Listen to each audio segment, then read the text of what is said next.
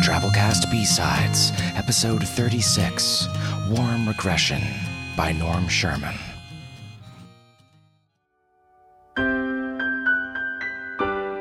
There were always bright rings on the doorbell and smiling faces carrying covered dishes.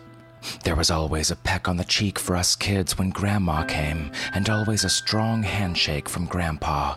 His big, warm hands always convinced us that he was as strong as he was wise. All of them would pile in, cherry-red cheeks and warm mittens. They would brush off all the snow from outside and remind us how cold it was where we lived. It was true, we lived in one of the coldest parts of the country, and there was always a blizzard on Christmas Eve. You would never know, though, what with the fire-burning hickory sticks under the hearth all night. Us kids would all bundle up around the fireplace and warm our hands. All except for Sis. She always stayed upstairs in her room, wrapping presents. Mom would yell at her to come eat dinner, and she would come skipping down the stairs with an enormous smile on her face. Oh, the food. It was always so delicious on Christmas. Mama would bring out the holiday ham, and we would all stare at it with anticipation. Johnny tried to sneak a spoonful of cranberry sauce before we said grace one year, but Papa scolded him. Other than that, we never fought on Christmas. After dinner, we would gather in the living room and listen to Grandpa tell stories about when Papa and Uncle Peter were young. The minds of us children would soon wander from the stories, and we would long for morning as we gazed at the bushy tree, all covered with lights and tinsel. The wind would blow so hard outside, we often became frightened. Polly, the big lazy tabby that usually slept on the mantel, would be woken harshly as someone grabbed him to soothe their worries about the cold. Polly never did like to be handled like that. Gosh, it was always so cold on Christmas Eve that we usually even let old Mary in from outside. She refused to leave her watch post on any other night than Christmas Eve, and it was only on account of the blizzard. She was a faithful old mutt. She would curl up under Papa's chair and gnaw on her arm until her eyes grew weary and her head finally rested between her paws. And then we would hear Bozo scratching at the door outside. Grandpa would try his best to continue telling his story, but none of us could help but feel sorry for the poor thing.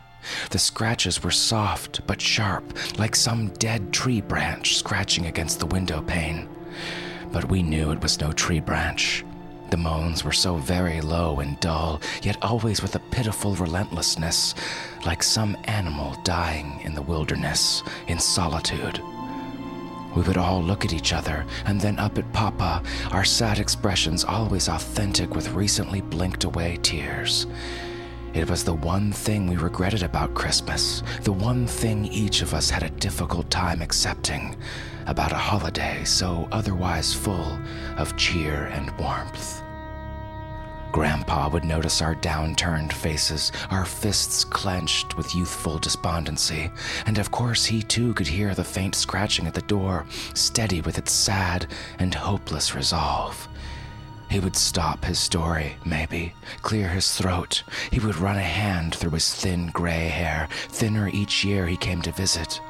He would glance at Papa, maybe, some voiceless question poised inertly on his lips, some distant sentiment reflected in his soft chestnut eyes.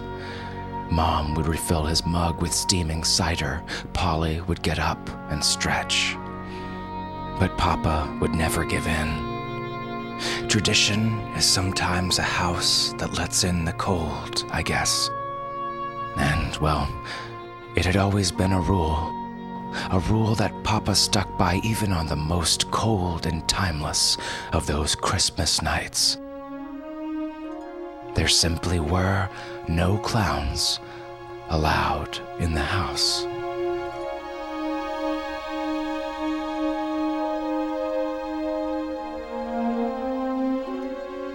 This story was brought to you by Drabblecast Productions. For more free weird fiction brought to you each week, check out www.drabblecast.org.